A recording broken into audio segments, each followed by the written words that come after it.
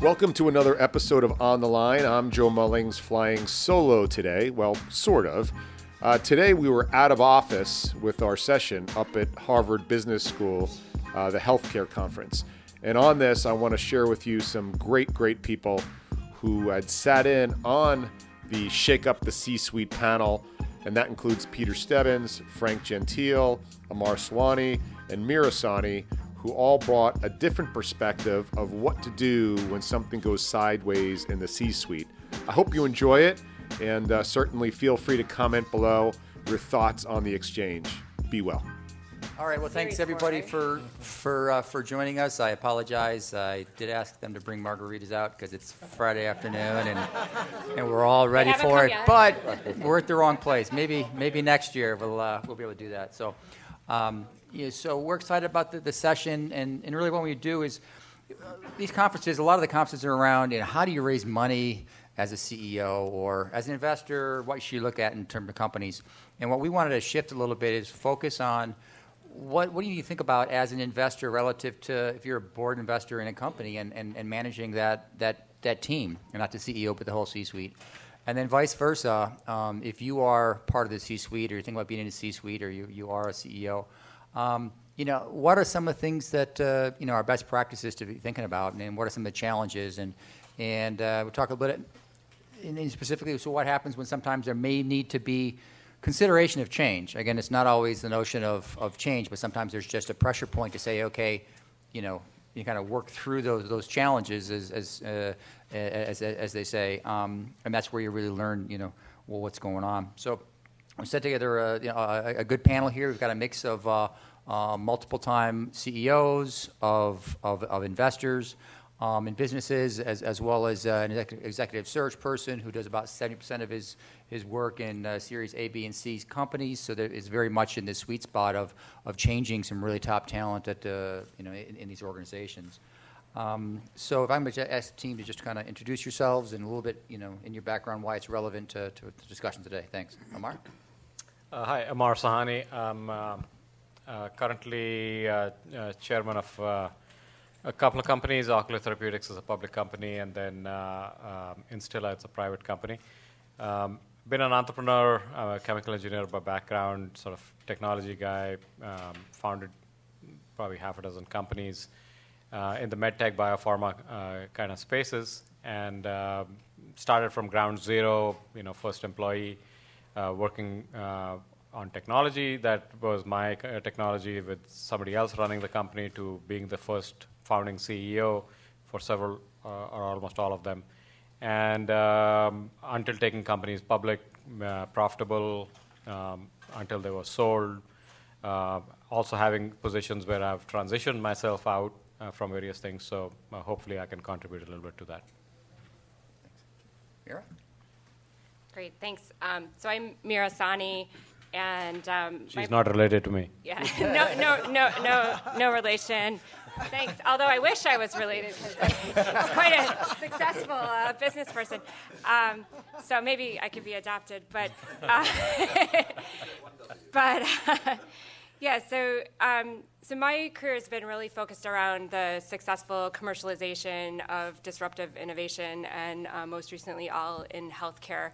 And with that, I really have been taking new ideas and figuring out how to get them out of the lab and into the market, into benefiting patients.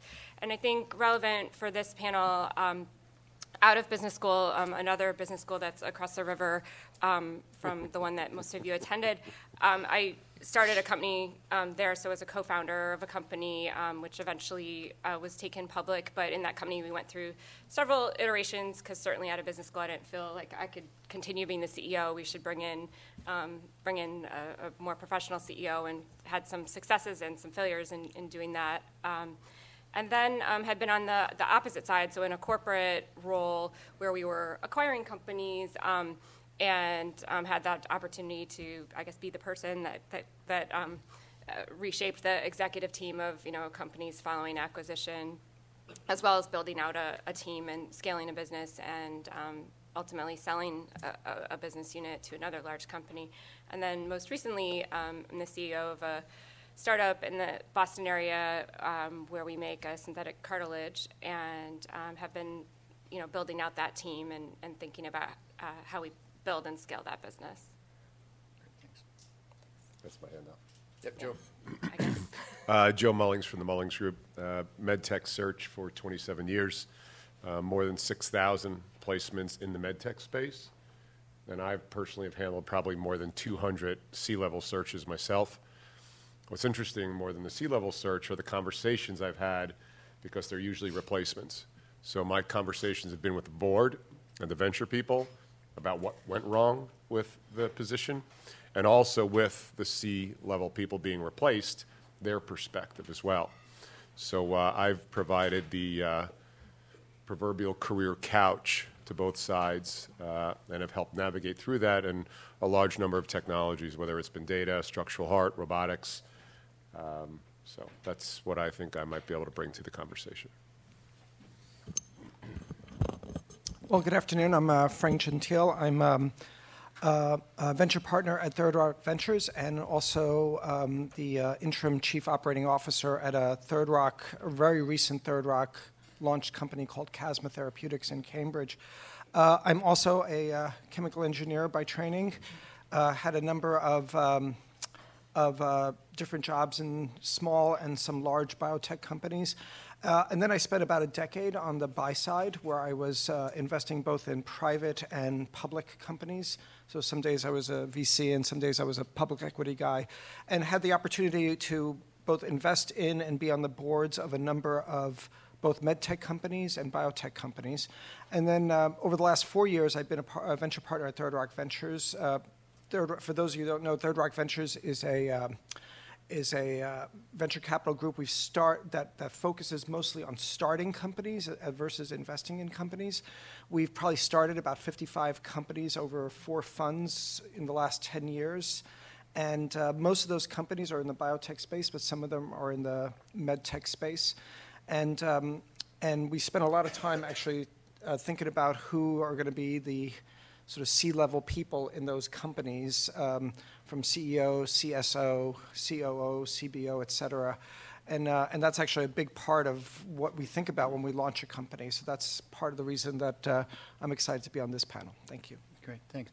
So Frank, one of the things that we talked about on our prep call the other day was this notion that there are certain skills in the C-suite which will be internally focused and kind of inside versus outside. Mm-hmm. You can kind of talk through some of those things and what that might mean. Sure. And so just from my perspective, first of all, I would say, being in the C-suite, whether you're the CEO or the COO, et cetera, no one does it alone. There's just doesn't exist. It's all about forming, the right partnerships with people. A good CEO with a good CBO, or a good CSO with a good CEO, and complementary skills. Typically in most of the companies that we focus on, the CEO is sort of that outward-facing person. Interfaces with investors, the face of the company with corporate partnerships, et cetera, tells the story at conferences. The sort of CEO types are usually the ones that sort of stay home, make sure the trains are running on time. But sometimes those roles are reversed depending on the skill set. Sometimes a CEO is very kind of into the details and very sort of inward focused and very kind of program management, process focused. And in those cases, then you want to couple that person with maybe a CBO or a CFO that would more be comfortable sort of being the face of the company. But I would say it's no one does it alone, and it's all about finding those partnerships. Having 2 kind of C-suite people that are kind of the same kind of person, that's usually kind of a recipe for a problem, down the road. And it's all, and we spend a lot of time at Third Rock thinking about this. How do we couple those sort of thought partnerships together? So that's kind of how we think about it. That's great. And then, so Omar, we talked about the notion of, there's a certain inflection points, often in a growth pattern, but then also inflection points when there's pressure on you as a CEO or you as an investor or the chairman to kind of say, okay, do we have the right people around this company at this time? What are some of those points and those inflection points and other perspectives on that? Sure. So, when you start out, some of these companies which are in medtech or biopharma, initially they're science projects. So, if the science works, then you can build the rest of the company around that. But if the science is bad or it's not working or for whatever reason, then it's hard to kind of go ahead and have all the trappings of the company, of have the full management team and have a nice offices and labs and all of this stuff when the stuff's not working. So my view is that right at the beginning, you probably want to have an R&D heavy leadership. So we've actually gone away, or at least I've gone away from calling those people CEOs. So in the beginning, I kind of bring in people and call them a general manager, so that the jury's out as to whether the general manager will become the CEO eventually when the company becomes real. But we keep it in such a stage where they are given the opportunity, but they're not necessarily given a commitment in that regard. So then you go forward. If the science works, then you have a mature conversation saying, what does the company need now? Stage appropriate, going from R&D to operational to commercial leadership that eventually the company will need. And we've been able to do it thoughtfully, where the people sometimes have continued on certain roles, or we've found another company where we can transition them out into where they're better suited to the earlier stage role. But I think if you're aware not only of your strengths, but more importantly of your weaknesses, that conversation is not hard to have. And having people who are self-aware in those things is important. And then you also talked about the notion of, you've got these positive events that can happen in terms of, changing when you get toward, public or needing to raise money, you start a clinical trial. But then we also talked, maybe you brought up, maybe somebody else did, what happens if you have a real challenge in the process? Obviously, if the technology falls apart early, that's, whatever, that's self-defining. But, what if you're in a clinical trial and you've got a failure compared to the primary endpoint, or, you've got a death or something? What does the team need to be thinking about at that point? Again, these are the investors, and also a little bit to the C-suite. What should people be thinking about in those types of situations?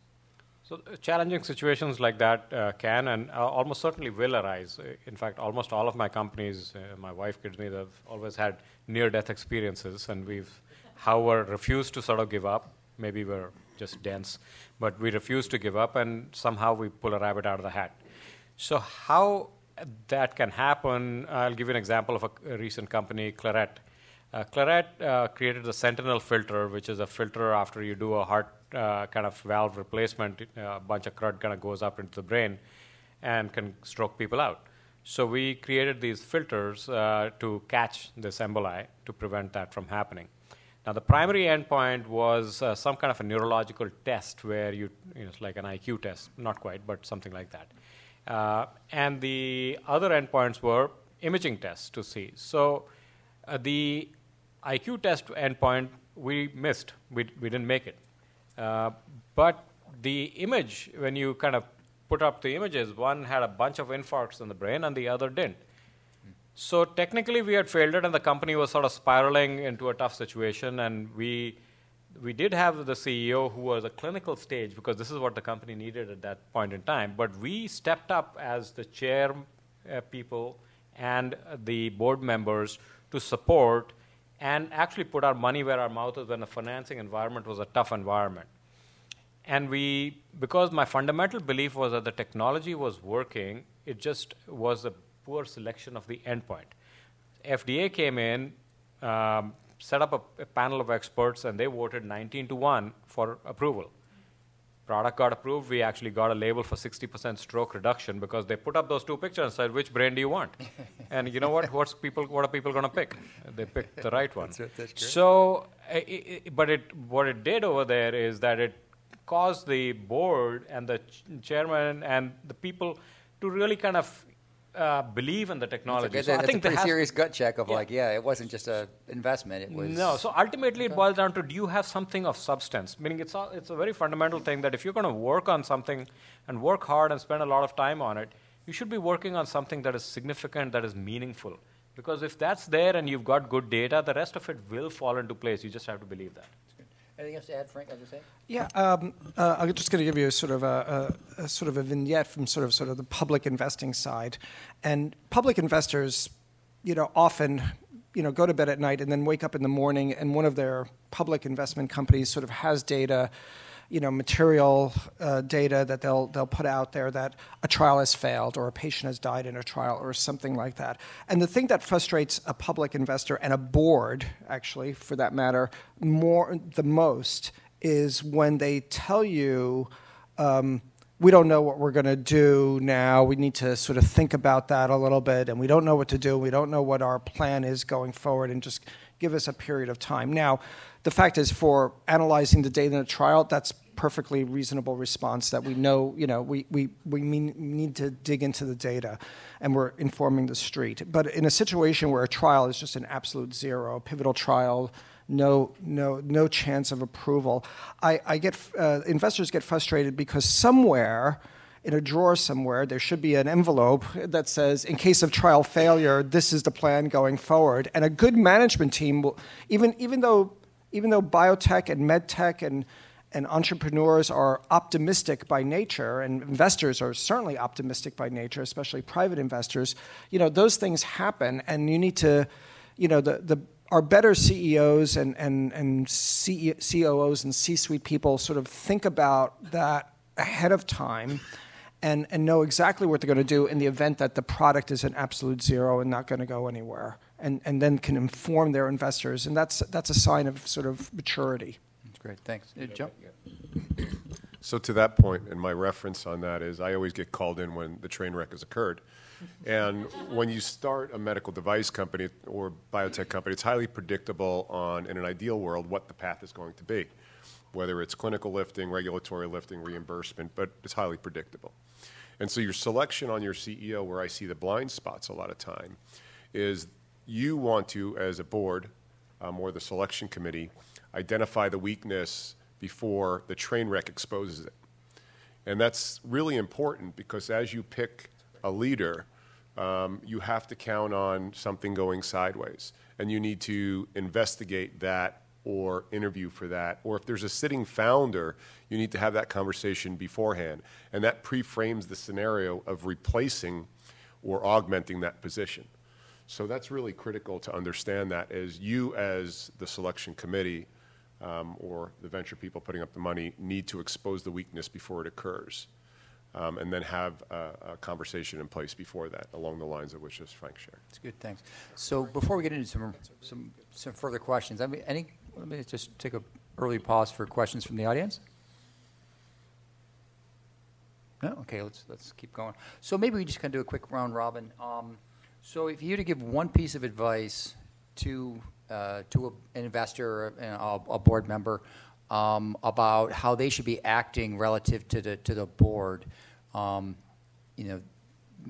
what would that be? Again, we spend a lot of time, making sure that investors are picking the right company to invest in, but I'm not convinced that all board members and HBS grads who are investing in companies are really, doing as good a job of actually managing the C-suite as they could. So if you could give some thoughts or some insights to something you might give an investor to think about how they would manage the board. So Amir, maybe you can go first.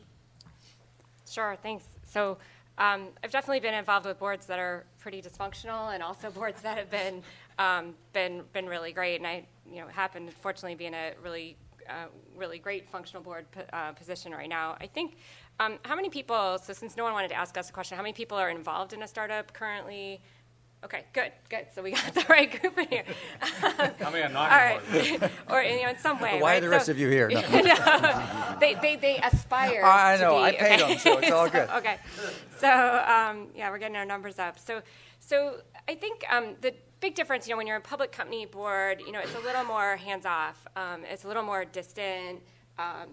It's like a different type of interaction. It's more formalized, and I think the earlier stage you get, the more a little more hands-on the board can be. And I think that it's important to still realize, I guess if you're on a board or you're involved with a board, that the way people kind of manage up and manage down and lead the organization can be very different. So I think that the advice I would give Peter would be that don't confuse kind of the boardroom presentation, showcasing, outward speaking on the speaking circuit with how the person is actually leading, operating as a leader. And so if you work in a larger organization, you often have these kind of skip level meetings, management meetings where you might not talk to your direct reports, but to the one level down. And so I would encourage the board members to make sure that they're looking at the whole team, not just having interactions with the CEO. Because there's a lot of times that board just don't seem to be really aware of what's going on, and I think just by having that interaction, they could. That's great. Okay, thanks. Maybe Joe, you could. Sure. Give So this is a fun one. So get to give advice. He likes that. Yeah. So there are three sort of points of guidance I suggest investing is who is the CEO, and then with that, what are the risks over the next 24 months with this proposition? And probably the most important is what coaching assets are available to the current sitting CEO. Too many times there's not enough coaching going on, like constructive coaching. Too many boards' mindset, or even VC's mindset, is how do we fire the bastard? And instead, it should be what are the coaching assets we can provide to them. And I'm not talking about coaching from the board itself, because that's too interim. Is what are the coaching assets outside of a board and a VC influence of a quarterly meeting that are available? And I would really want to know that, because a lot is riding on that role. Great. Thanks, Joe. And Frank?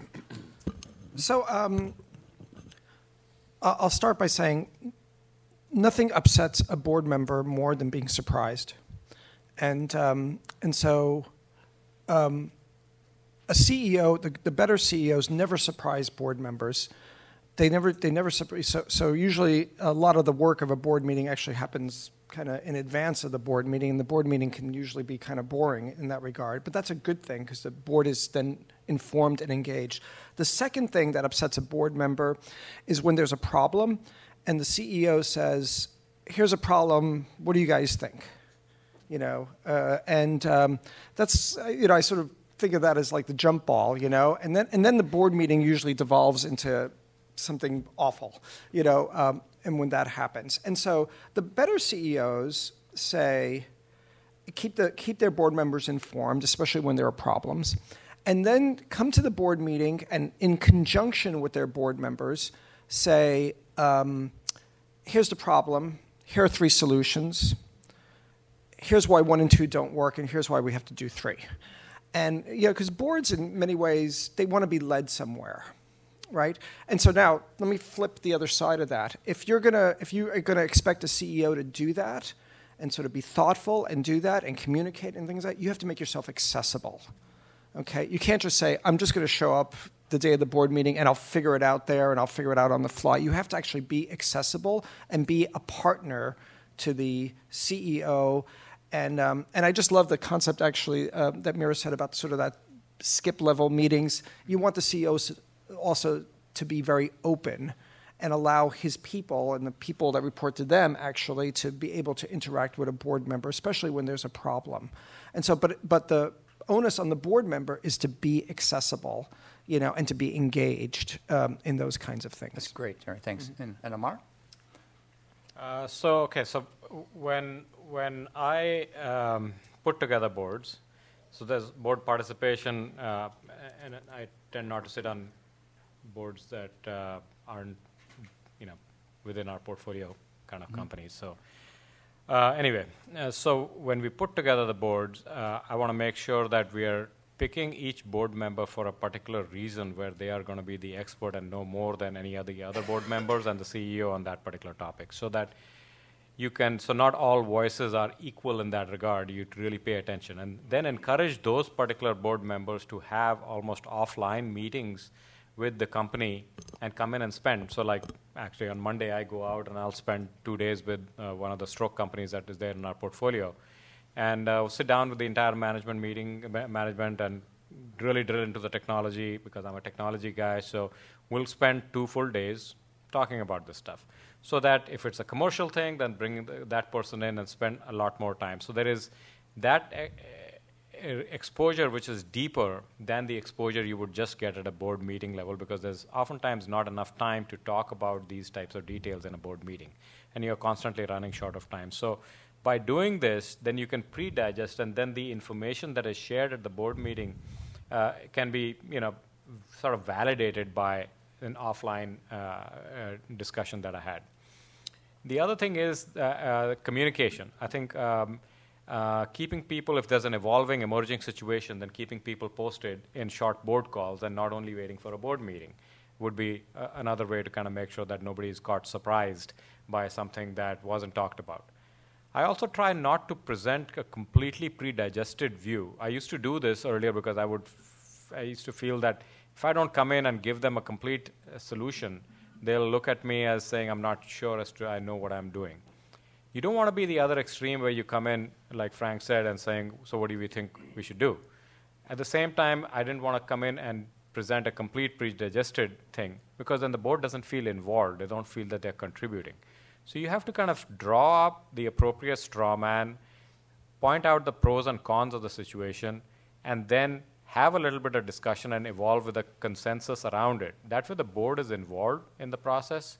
They've given some thought to it, but they've not just been fed, pre-digested mush. Gotcha. Okay, that's good. So you're going to go through it in kind of more rapid fire, and you just give one or two sentences and move on, and I'll cut you off after a little bit.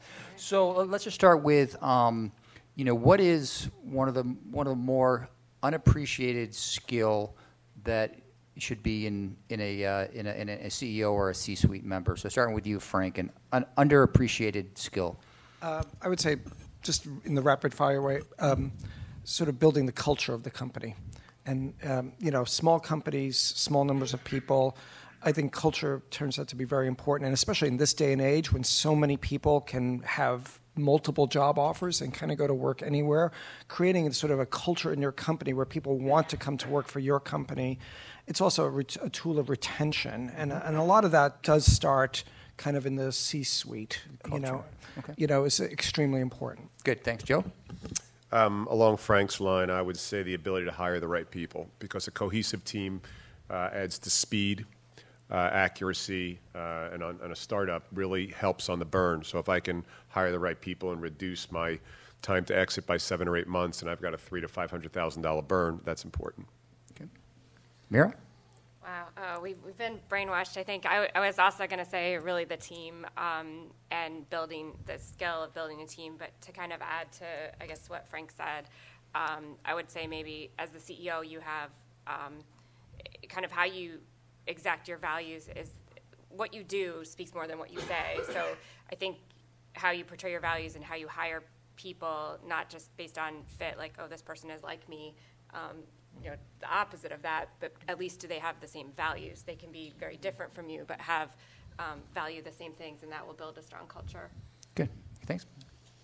One of the things I try to do is to value competence over loyalty. I think blind loyalty leads to people following leaders who may not have the right value system.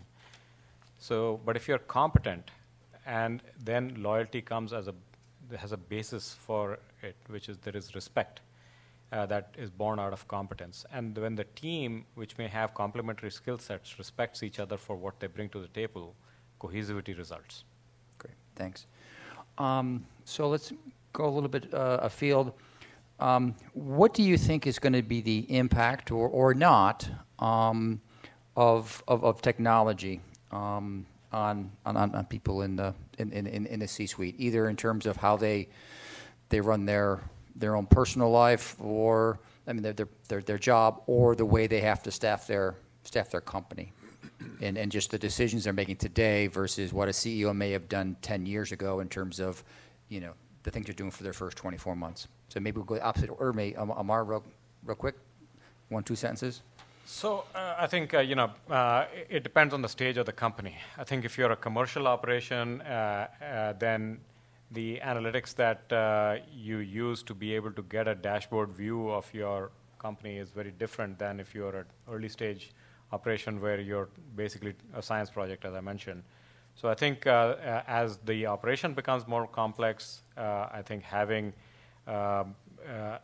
data-driven analytic decisions and having a view of the complexity in front of you through some kind of a dashboard I would recommend people do that. Okay, good. Thanks. Mira? Yeah, so two big things that I've seen from my first startup, which was maybe 15 years ago, to this one is really the availability of different SaaS applications that allow you to do things and be much more efficient, even with, say, your recruiting funnel and applicants and everything. And then the second is kind of the evolution of kind of the gig economy, where people, you just have a lot available to you, a lot more fractional workers, whether it's with Upwork or having a logo contest or something. You don't have to hire a big firm and have them do everything for you. You can have experts do each piece, and that's hugely advantageous for small companies. That's great. That's an even better question than tech. It's actually the culture of millennials and stuff. Okay, Joe? The embracing of tech in order to deliver your brand and what you're doing to the market on a single platform like LinkedIn. So you can create an awareness around your technology in a very early seed stage, and you can attract potential partners, acquirers, investors at scale. And you weren't able to do that, or you had to beg for a phone call, or you had to go to a show and spend ungodly money.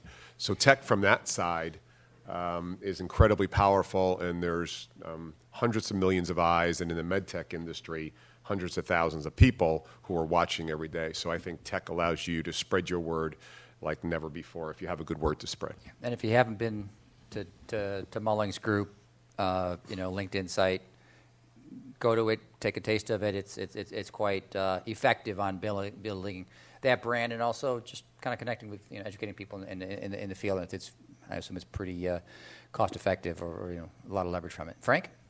So I think the comments that the other panelists made were really just spot on, and but I'll sort of take a different tact, if you don't mind, and that is, especially in a sort of a therapeutically based company, the ability to sort of get information on what's a product doing in an animal model and in a human before you actually see a functional endpoint is just getting more and more important. And so the technology around developing sort of imaging biomarkers, I think, is just exploding right now, and I think just going to be more and more important. That allows you to have a better sense of the product, potential product engaging a target, before you have any kind of functional endpoint, and that allows you actually to fail a product sooner rather than later, and that's extremely important, especially as our industry, especially the therapeutic industry, moves to more and more personalized medicine, more and more novel targets. Great, thanks. All right, so the next question is going to be. This is advice to a board or potentially to a selection committee for candidates. What is a skill or something which is overhyped, over-indexed? People look for too slavishly in what they're going to get for a CEO, which, again, it's central casting or not just looks, but just kind of just certain things people assume that they need to have for that CEO from a skill set or other perspectives that, for whatever reason, get over-indexed, overemphasized, and probably if you're on a board selection committee, you should kind of like pause about whether that's you're thinking about that clearly. So I'll start with Joe. Direct industry experience, headlines over substance. So I watch too many times that I want somebody out of structural heart, I want somebody out of robotics, I want somebody out of data. I have a very easy visual for all my engineers in the room. IQ, or industry knowledge, is sort of the tip of the lever to get underneath the mass that you're trying to move. But the real leverage comes on the EQ side, the softer skills. And after about 30, 40, 60 days, industry knowledge, quite honestly, drops down dramatically without that EQ. So if you just think about a lever arm, that lever arm, certainly you have to get underneath that, but that's a short-term value. The long-term value add is the long lever arm on the IQ. So don't hire headlines. You certainly need competency, as Amar had mentioned, but stop with the headlines and stop with mandating industry experience. Okay, thanks. Mira?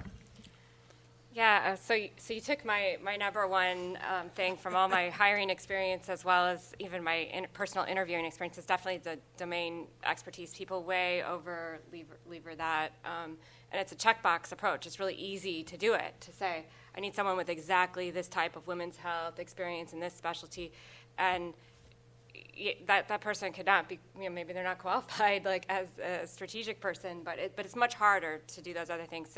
So I'll pick a different one. So the different one would be, I just startup panel. I want to be controversial, but I've been told that I wasn't picked because I didn't look like a CEO.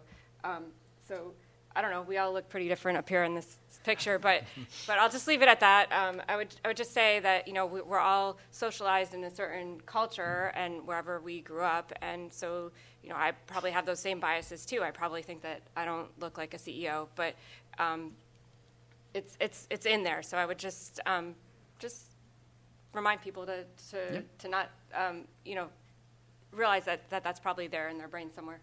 Yeah. Good, thanks, Amar.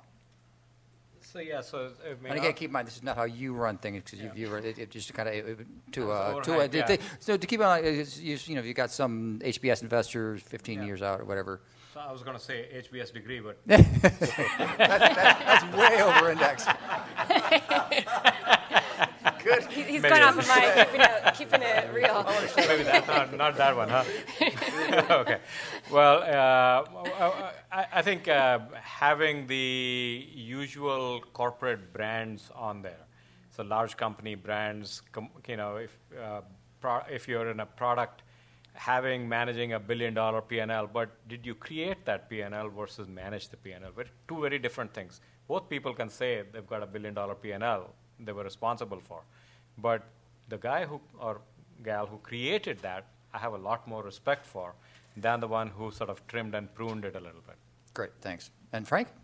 So I think the panel here just hit it spot on some of these things. I once did an analysis at Third Rock, 300 biotech IPOs since 2013, and how many of them were under their IPO price about a year ago, and a high fraction of that. And then looking at the ones that were above their IPO price and looking at sort of the CEOs in those companies and what fraction of those were first-time CEOs versus not. And a high fraction of successful biotech companies are sort of first-time CEOs.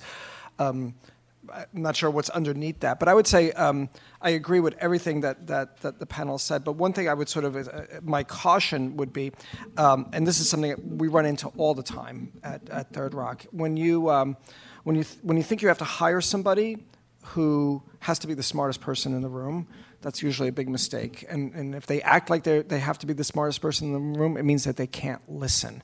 And that goes back to what Peter said about sort of Joe said about the softer skills, that ability to listen and to engage in a partnership with the other members of the C-suite there is sort of critically important, and probably the most important skill. And and you see it time and time again that those that feel like they have to be the smartest person in the room usually fail. And so you were actually referring to what Amar said about the HBS thing. Yeah. So let's open it for questions. We'll give it another shot. We got a lot of people in industry. So Mike? I'm just wondering, along the same lines of overhyped skills, what's an underappreciated, catastrophic mistake that you've seen people make that you want to communicate with? What are people missing in a blind spot that they don't see they're making? Becoming frugal with the spending of funds way too late. So I see people really start to freak out, and it's too late when you start to freak out about the money, and I'm watching a couple of our very good clients do that right now. So remain frugal throughout.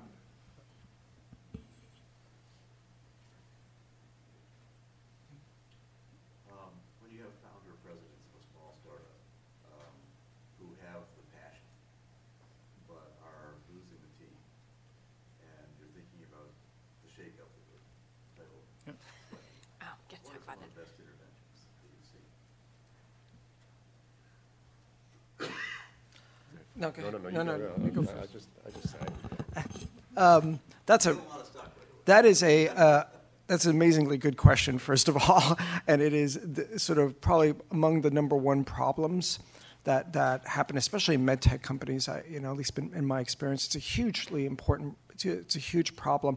Sometimes, especially sometimes scientific founders just don't have those softer skills, and that's really what sinks them. The ones that Joe was talking about, sort of that EQ, that's really what sinks them. They have great passion. They may attract awesome people, have huge loyalty in the company, but just don't have that soft skills.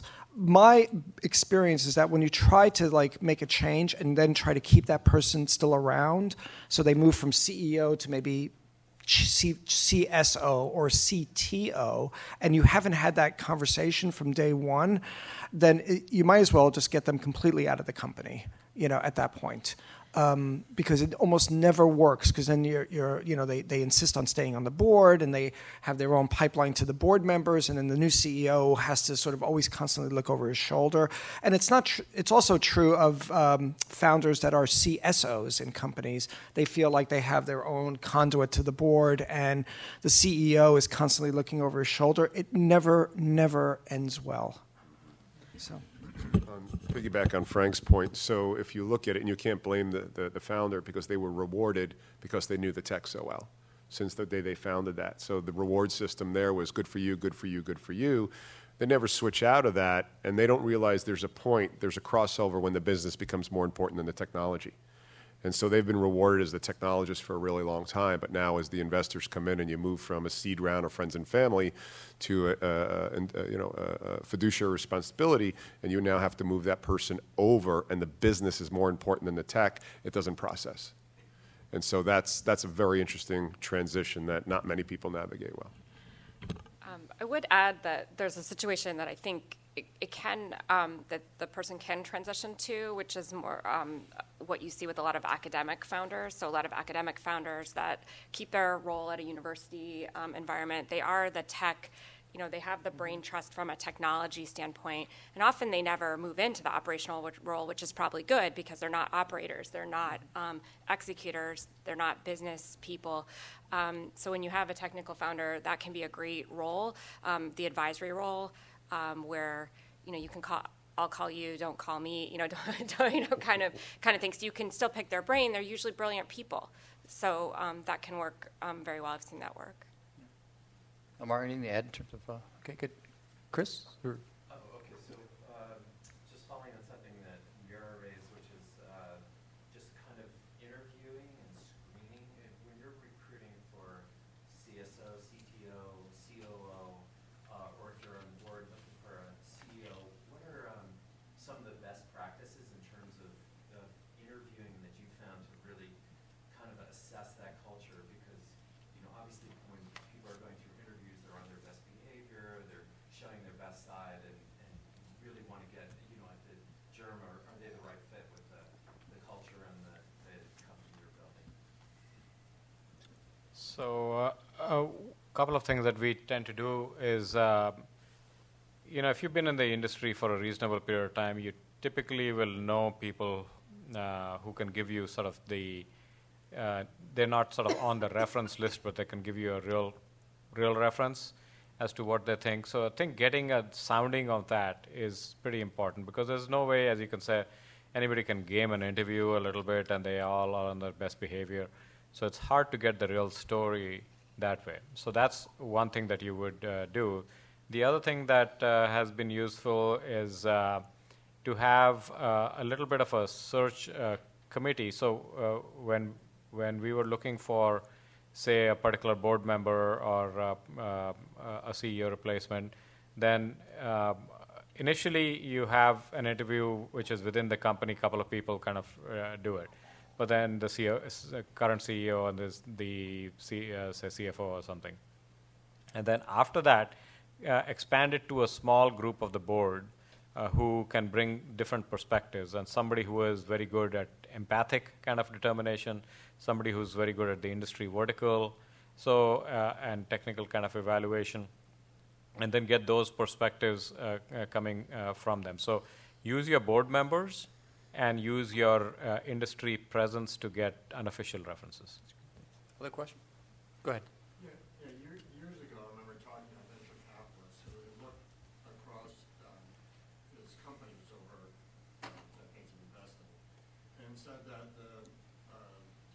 ones that were successful were the ones that had, and none of them had met their original business plan as it was written.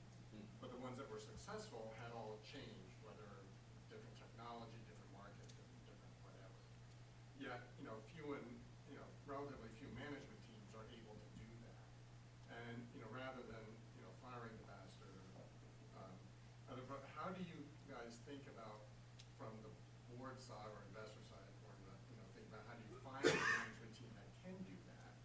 Or from the management team, how do you think of finding resources to enable you to do that when the time comes? Because the odds are at some time that's going to come. So one of the things I interview for all the time in my firm and my client's firm is agility, right? Because the change is going to come, whether it's a clinical reimbursement change. So you want to look for specific examples, like really tough examples of demonstrated agility. Because any company that starts at A and is trying to go to Z is going to zigzag the whole way. And the ability to minimize that zigzag and those oh shit moments rather than panic, but have the agility to look for a problem and then solve it is critical. So you want to interview for agility, and there's a lot of ways to do that. Other questions? Can I ask a follow-on? Do you, to Amar, do you look for unanimity amongst your group when you make these hires? So you've gotten the opinion of the team beneath the board committee. Do you look for unanimity, or will you hire if there isn't a unanimous let's go for it with a particular individual? I tend to look for unanimity. I think it's one of those things that, when you met somebody, you feel it's a gut feel, and your gut is reading a lot more than what the piece of paper is saying. And I think the gut feel is telling you about culture fit, it's telling you about values. Those don't come across on the paper. So I think paying attention to that, but any of us can be led astray. But when collectively people have that feeling, I think they are generally. So it's about, if even when creating a board or creating a scientific advisory group, there's a method to doing that where you don't want to hire everybody who looks the same kind of a thing. But at the same time, you want to make sure that they are, from a value system, their true north is aligned, while their individual technical or whatever competences may lie in orthogonal directions, but they're all pointed from a value system. So when they are giving you a consistent read on value systems, then the piece of paper has to be approved by everybody anyway. You look at it and saying they've got the necessary skills which you've laid down in your job description. So that's fine, but then assessing that and then finally reference checks, you can't go wrong. That's great, thanks. So a quick question we'll start with just Joe and go around. So what's the dynamic like when there is a board member who is saying, I think we should get rid of the CEO, and it may not go all the way to get rid of the CEO, but kind of how does that unfold? And how should a board member think about handling that? So that becomes a little complicated scenario. It always dictates. But the first thing you want to find out is it behavioral or is it scenario based? So those are two areas, and they're two different forks in the road, right? Is this person just doesn't have the clinical experience to get us through this pivot point we need because we didn't meet endpoints or something went sideways? But if it's behavioral, that you need to terminate quickly because then it just ends up being the person is breaking under pressure or they don't have the tools, and the rest of the team sees it before the board does. I can guarantee you that. Yep, good. Okay, Frank, what's your take on those types of scenarios? I think the shake-up, I want to make sure we talk about the I shake-up. think this is usually the biggest problem that a board has when they're not aligned on that particular issue, that some board members sort of see that and some don't, or some are more loyal, or there's no good solution to that. And I've been involved in sort of situations just like that where one board member really wanted to get rid of the CEO and the others were kind of hedging a little bit on that. They almost always don't end well. They always eventually wind up in the termination of the CEO. And I think listening, and as and investors have sort of different, sometimes investors, while they're supposed to put on their fiduciary responsibility to the company hat sometimes think in terms of their own investment, and that's a problem also. But as I was saying, I think that it's important that the investors do their best, especially the board member investors, do their best to be aligned themselves on what they're looking for and what the goals are. And I'm totally on board with Joe that if it's a behavioral issue specifically, that's usually something that's not going to go away. Great. And real quick, Mira or Amar, anything to add to that? I think it's a question of very few people can change at the stage of their lives that they are a CEO from a fundamental character point. So if there's a character issue or there is a behavioral issue, you've got to kind of make the change immediately. If there is a technical competence issue that can be backfilled by hiring somebody, either a board member or a management team member, then that could be considered. So I think you have to kind of parse it out. There is a uniform. What about a third scenario where like they said, they've kind of like they've lost the team. So it's not like behavior in a bad way around their behavior, and it's not really the technical, but it's just kind of like they haven't had that EQ. They've lost the team for whatever reason. Yeah, so I think if the team has lost kind of either a respect for them or they are not effective in that role anymore, because so we had this issue, Sadra Medical, which is a company in the Lotus Heart Valve that Boston Scientific sells.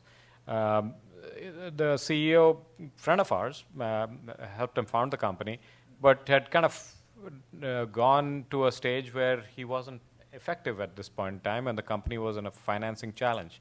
We actually had to go in and fire our friend, put him on the board, but take him out as the CEO role, hire in a different CEO, get the financing done, fix the product, and eventually sold the company for $500 million to Boston Scientific. So it can be done in those types of situations. You just have to tell them, saying, look, you're more effective at this stage. You're not being effective Gotcha. anymore. That's good. And Mira?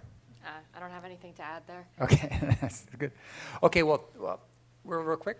I was just wondering, as the company goes through different stages of growth, and new people start coming in, how often is this cultural reset? Because you're constantly bringing in new people.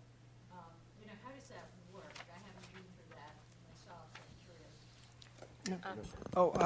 So I think it's actually, we go through these exercises of sort of values, what are our values of the company? What's important to us as a company? And I think that's critically important you do that when the company is about 20-ish people. That's when you sort of do that exercise because you have enough differing views there. And you do that exercise, you come up with whatever your values are. From that point forward, it's important that you live those values and you refer to them and you think about them, and they're not just sort of on a wall somewhere, but as you think about decision making, that the company is constantly referring back to what are our values? What are our values? Why is this important? There are great examples of this. When J&J had the Tylenol problem, they had a very strong value system for patient safety, and they did all the right things to cope with that. Other companies whose value system was more geared to profits and loss didn't do the right things in similar situations. And so it's important that you have those values, you live those values, you constantly refer to them, and they're your sort of North Star, as they said. And then when other people come into the equation, when you go from 20 to 50 to 100, if you have a culture of constantly referring to those values and using them and talking about them, then that actually keeps the culture more or less intact. There's always a change in bigger numbers, but I think the values as a touchstone is sort of critically important there. And it's not just we're going to put this on the wall and be done exercise. It's living them. That's the key, in my opinion. Let me just jump on that for a quick second before we're done. And so it should never be a surprise when somebody comes in on what the culture is, because you should make sure through the interview process you make it very, very clear what your North Star is and what your expectations are, and allow that individual then to self-select out if it doesn't match. So when they come in, there's no surprise. So that's super important. And it's when you don't define that and you front up front just to get the hire.